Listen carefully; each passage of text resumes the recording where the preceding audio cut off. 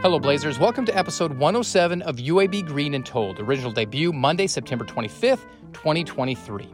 This podcast gives us a chance to share stories from members of the UAB community. Check out all of our previous episodes by visiting alumni.uab.edu/greenandtold, Spotify, or the Apple Podcasts app. While there, leave a written review so more alums can listen in. I'm Greg Berry, a UAB alum and Director of Communications in the Office of Alumni Affairs. Someone once said, Southerners love a good tale. They are born reciters, great memory retainers, diary keepers, letter exchangers, and great talkers. Let's face it, Southerners can sure share a story. When you meet someone who is great at passing along an anecdote, you find yourself enthralled with what's being said, hanging on every word. By trade, today's guest is a doctor, a cardiologist, in fact.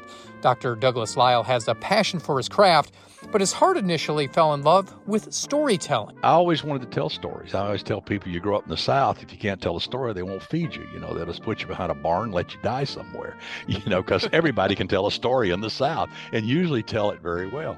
And as he'll share, putting pen to paper or tapping keys at a computer as you compose what you hope is something that is riveting and entertaining isn't exactly the easiest thing to accomplish. My first book was 138,000 words. It's probably the greatest book ever written on the planet of the earth by any human being.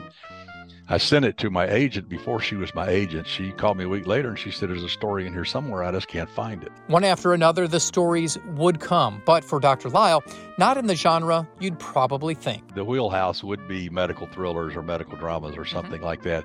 But that's been done. Turns out that it's always the ne'er-do-well guy with issues fighting the big establishment. That's kind of what it comes down to all the time.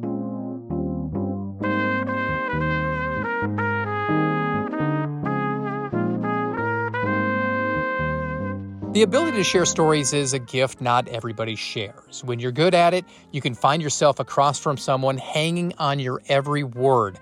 Dr. Douglas Lyle has that gift.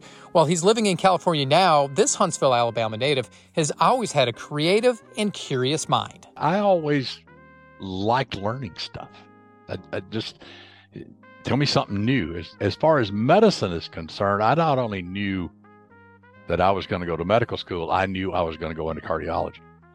At about 10 years old, we watched a documentary on TV about the first blue baby surgery, which I now know is the Blalock-Taussig procedure, but at that time it was the first blue baby surgery done up at Johns Hopkins. And I remember we watched it on TV, and I told my dad, I said, that's what I'm going to do.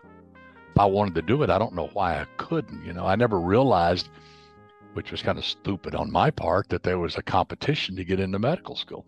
Mm-hmm. I mean, I showed up the first day with some very smart people. In fact, the smartest human I ever knew, I went to school with in the third grade on.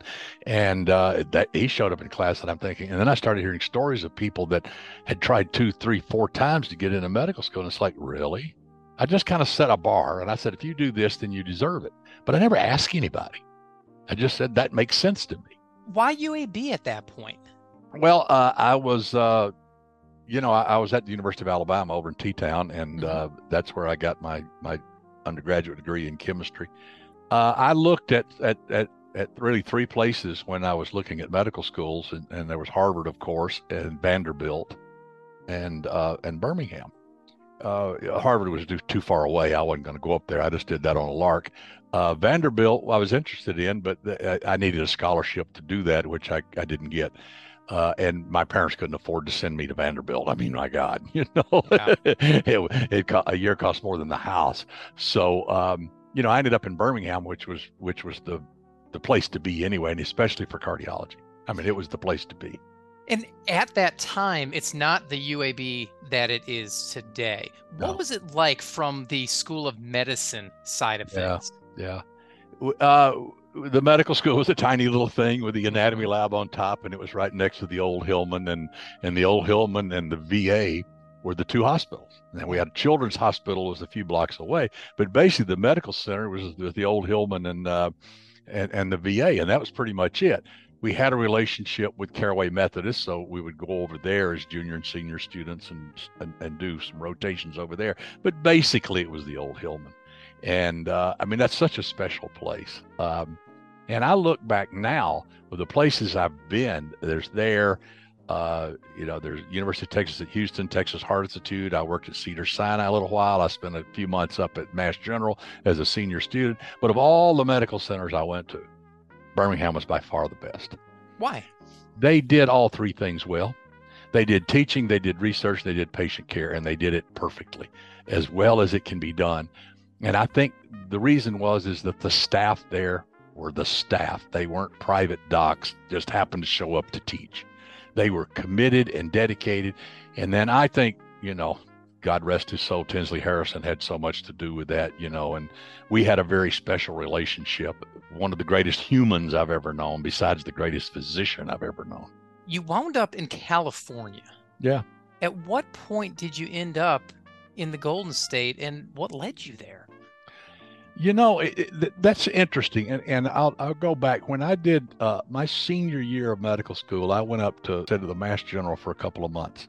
And there was a surgical resident there who was doing a rotation in cardiology, and which was kind of odd that a surgical resident would do that. But he said, I need to know, because this is how people die. They die a cardiac death, and I need to know arrhythmias and all that. Well, by the time I was a senior student, I'd been doing research in cardiovascular medicine with Eddie Edelman and Tinsley Harrison and Joe Reeves and that, and had worked on some computer programs back in the early days of that, and a Harvard program, et cetera, et cetera. So I taught him a lot of cardiology, and I taught him a lot about EKGs and rhythms and all that stuff. And so we just became friends. We'd run it. Well, his brother had the year before graduated #1 in his class from Harvard Law School. And his brother said that at the meeting, the little thing they had after the graduation, they had a little cocktail party, and he was sitting with Justice Byron White. And he asked him, he said, look, here I am, I'm graduating #1 in the class, and everybody tells me I can go and do anything that I want to do, anything at all. What's your advice? Because you're at the apex of our profession. What do you advise?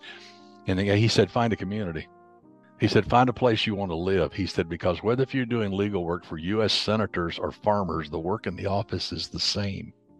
It's when you walk out the door. Well, I visited a dear friend of mine also from Huntsville. I came and visited him in Orange County in Newport Beach. And I looked around and I said, this is where I want to live. And so that's how it happened. Obviously, Orange County is just an amazing area of the country, but what drew you in to that? Everybody knows it's beautiful, it's pretty, it's got great weather, but what was it for you? The weather was a lot of it, and then just the terrain. I mean, all this little towns along the ocean, a lot of them are evaporating now. They're being modernized, but Newport Beach and Laguna Beach and Dana Point, and I just liked the lifestyle. It was more relaxed. It was people didn't wear ties, stuff like that. But I don't know. It was just it was excitement. It was new. It was California. It had a lot of things. It's obviously evolved since I moved here in 1976. It's not so golden anymore, but it sure was back then. My dad spent 40 years as a firefighter, and when he would sit down, he'd watch TV, he'd see firefighters on TV because that's not the way it's done. Yeah. Did you find yourself watching medical shows and going, wait a minute, they're not doing this right? Sure. Yeah, you do that. But then, later when I became a writer and started writing my own fiction, I'm a lot more tolerant because there's storytelling involved, and you can't get too deep in the weeds because then you bore the watcher or the reader to death because they don't care about the stuff you care about. What they care about is a story, And so you kind of give them a pass on some of this stuff. But yeah, you see things that are so egregiously wrong. You say, come on. All you got to do is Google something, you can figure that out, or go to the library, You are in the shadow of Hollywood, the mecca of movie stars, TV shows, all of this stuff. At what point did you kind of decide to go out on a limb and start writing and doing different things outside of the daily work of working on hearts? Well, I always, even through medical school, I had friends that weren't in medicine. And I jealously guarded that because, when you go to medical school and you go through all your training, you're really removed from society for a decade or more. Sure. You're not part of society. You're not. You're in a bubble. You're in a cocoon. You're in a medical center. You're living with people that are doing the same stuff you're doing. You're worried about the same things you're worried about, and you're exhausted because you're working all the time, so you don't have time to go do anything. But it really takes you out of the mainstream world. But I always had friends outside of medicine, and I think that helps. Um, I always wanted to tell stories. I always tell people, you grow up in the South, if you can't tell a story, they won't feed you. They'll just put you behind a barn and let you die somewhere, because everybody can tell a story in the South and usually tell it very well. And I always wanted to write stories, but I guess it's been 25 years or so ago now. I decided, when I retire, I have these stories I want to tell. And then I thought about 25 years, I said, I'm not going to retire anytime soon. So if not now, when? So I took some night classes at University of California, Irvine, a couple of classes. I joined a couple of writing groups and just started writing. And one of the smartest things I ever did, because it's a great outlet and I really, really have fun with it. When you first put pen to paper and you wrote the first story that became something, do you remember what it was and kind of the process of getting to the end? Sure, it was hard. I mean, it's a grind. It's one thing to tell a story. It's another thing to write a story. You got to put what's in your head into words, and not just speaking to somebody where you have feedback. You see their facial expressions. You see if they got a question, and you can, but if you're by yourself, you're in a dark room, killing people, Yeah. and you're writing all this stuff. You have absolutely no feedback. And my first book was 138,000 words. It's probably the greatest book ever written on the planet of the earth by any human being. I sent it to my agent before she was my agent. She's been my only agent since I started publishing stuff. And I sent it to Kimberly, and she called me a week later and she said, there's a story in here somewhere. I just can't find it. And I said, well, that's what I needed to know. And she said, I hate to be so blunt, And I said, look, Kimberly, I went to medical school. This is nothing. This is nothing. And to make a long story short, over 10 years, and I published other stuff along the way, but I wouldn't let that story go. It got a change of location 4 times, a change of title 4 times. It got a change of protagonist, and it was rewritten 27 times. Oh, wow. And the only thing that stayed the same was the bad guy in the basic story. But 10 years later, we published it, and it was my first Dub Walker book that's set in Huntsville called Stress Fracture. But that was a 10-year process to get that book, and a lot of work. But, you get better at it, and you get more consistent and more concise, and you know how to tell a story better. But the first time, oh man, you overwrite everything. It's awful. It's awful. Yeah. What genre are you focusing on? Thrillers. Yeah. Thrillers. But I have one series now that are comedic thrillers. There are a lot more comedy involved, and I really enjoy that series. It's my Jake Longley series, and Jake's a goofball, and so it's kind of fun. It's set in Gulf Shores, actually, in and around, though Jake moves around and goes different places. Do you find yourself drawing from your personal life with these stories? You mentioned Huntsville, you mentioned Gulf Shores. I'm sure you've been there many times, but you grew up in Huntsville, so you know the area. So how do you approach that? Well, it's interesting. When I decided to set my Dub Walker series there, remember, I hadn't lived in Huntsville in 40 years. True. Different city. But I had a lot of friends there, and so my parents still lived there, so I would go back there and visit. So I kind of knew what it was, but there were places that were still there. Montesano Mountain is not ever going to change. It's just so wonderful. It's one of my childhood treasures, is the drives over Montesano Mountain. Me and the boys would go up there and solve the world's lives as we drove back, all the problems as we drove backwards and forth across the mountain. We all did that. But the city in and of itself was still small, but yet it was much bigger and so much more going on. And so much had changed, but yet basically it was the same.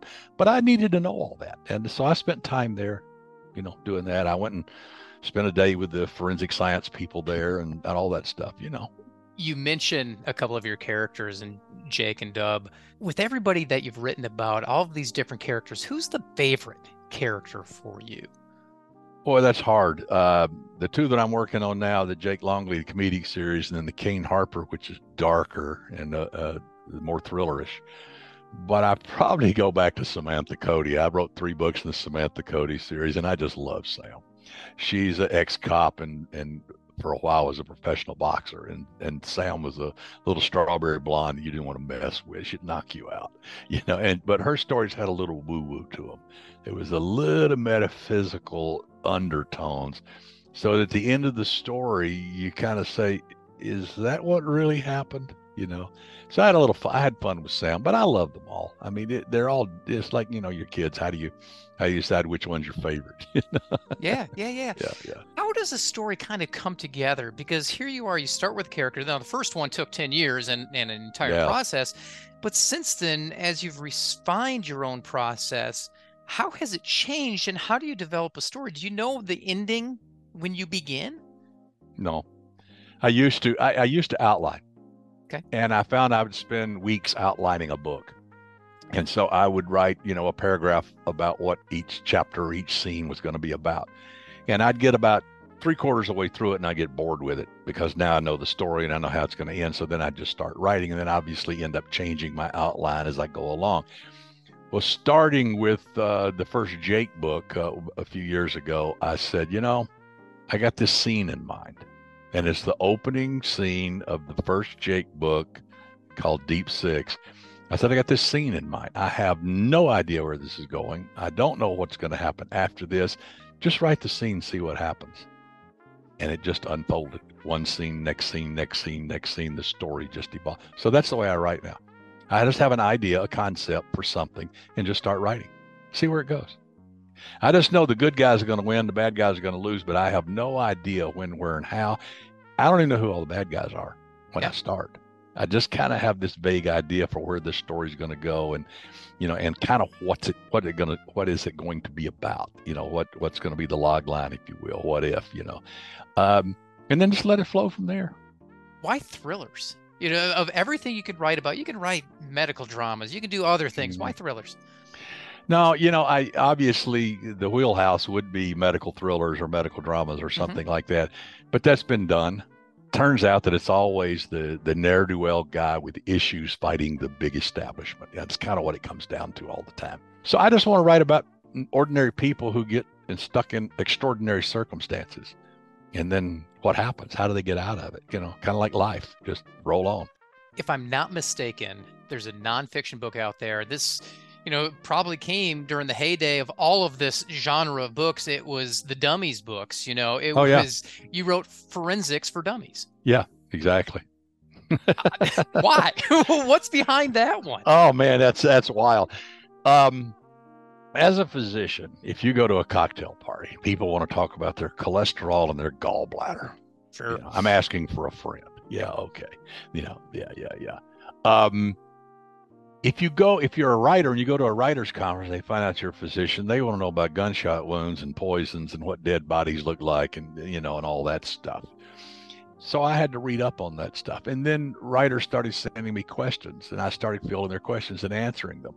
And I found out that I had to go research forensic science. And I found out it was actually very easy, because it's the same science.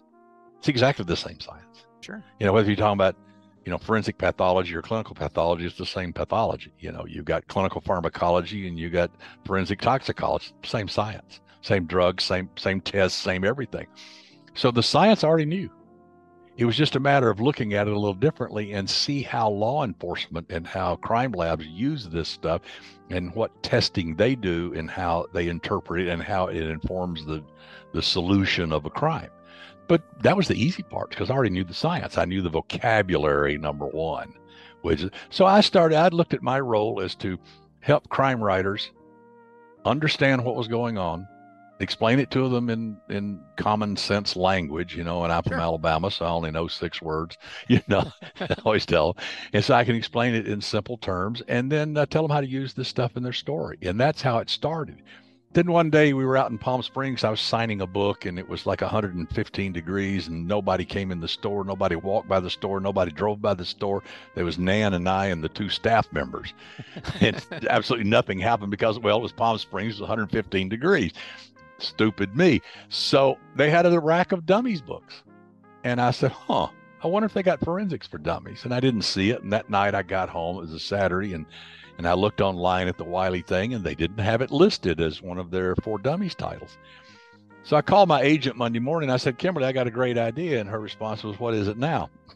Because I always had great ideas. And I said, Forensics for Dummies. And she said, that is a great idea and you should write it. I said, of course I should. I said, do you know anybody at Wiley? She said, I'll research it. I said, I tell you what, Book Expo is in LA next weekend and I'm going. Why don't I just go to the Wiley booth and find the person and talk to them directly? Yeah. She said, that's a great idea. So make a long story short, I went to the Wiley thing and I said, who does the dummies books? And they pointed, said, this lady right over there, Diane Steele. I said, well, I need to talk to her. So I go over there and she's chatting with somebody else. So I stand back and wait. She finishes and I walk up to her and introduce myself and I hand her a card. And the card was for my first question and answer book where I took all those questions and put them into books. I've got 3 of them, but this is the first one. It's called Murder and Mayhem. And I handed her the card and she looked at it and she said, did you write this? And I said, yes. She said, I have this. I love this book. I said, well, thank you. And she said, we're thinking about doing Forensics for Dummies. I said, that's what I want to talk to you about. She said, well, I don't think we have an author attached to that yet. I said, you do now.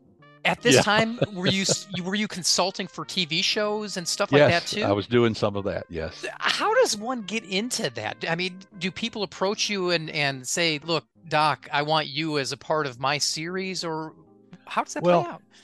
Because at writers' conferences, I meet writers, and some of them are screenwriters. And Lee Goldberg and Matt Whitten, probably more than anybody, Paul Guyot, and a few others. And Lee did, I always kid him, he even did Baywatch for a while. But Lee did Diagnosis Murder. He was the showrunner for that. He did many of the Monk books, the Diagnosis Murder books. He wrote with Janet Ivanovich, and he writes on his own. I mean, he's so prolific. But Lee would contact me, and we would talk about plots, and I'd help him with the science and the medical and forensic science of stories. So if you look at the Monk books, I'm basically acknowledged in every one of them, and most of the Diagnosis Murder books, because I helped Lee with those. So that's how it started, and then word of mouth. And then people would contact you and say, we're doing this TV series, and we have this and we have that, and we need to know that. Sure, fine. You're still practicing, correct? Yes. What keeps you going? Why not? What else am I going to do? Write more. I do. Yeah, I got lots of time. I got more time to write than I know what to do with. I don't sleep much, so there's that. But I have plenty of time to do that. That's not. I try to write 2 books a year, and that's enough. I don't want to make this a job. That's the one thing I promised myself when I started. This is going to become a job. This is going to be fun, and when it's not fun, I'm going to do something else. But I kind of felt that way about medicine too. But it is what it is. I love that. It's fun. I don't go to the hospital. I don't take night call or that stuff anymore. So that helps a lot. So I just go to the office and see patients a day a week, and that's about it. Where are you and your characters going in the next few years? Where are you going to be? I have no idea. I'm working on, I think, the 7th, the Jake book right now. And I've started the 4th Kane Harper book. I'll work on those. I'll come up with another character. I may want to start writing more short stories. I've been lucky. I mean, everything I've ever written, short story or long fiction, everything I've ever written has been published, so I mean, that helps, but, I don't know. I can't imagine not doing it.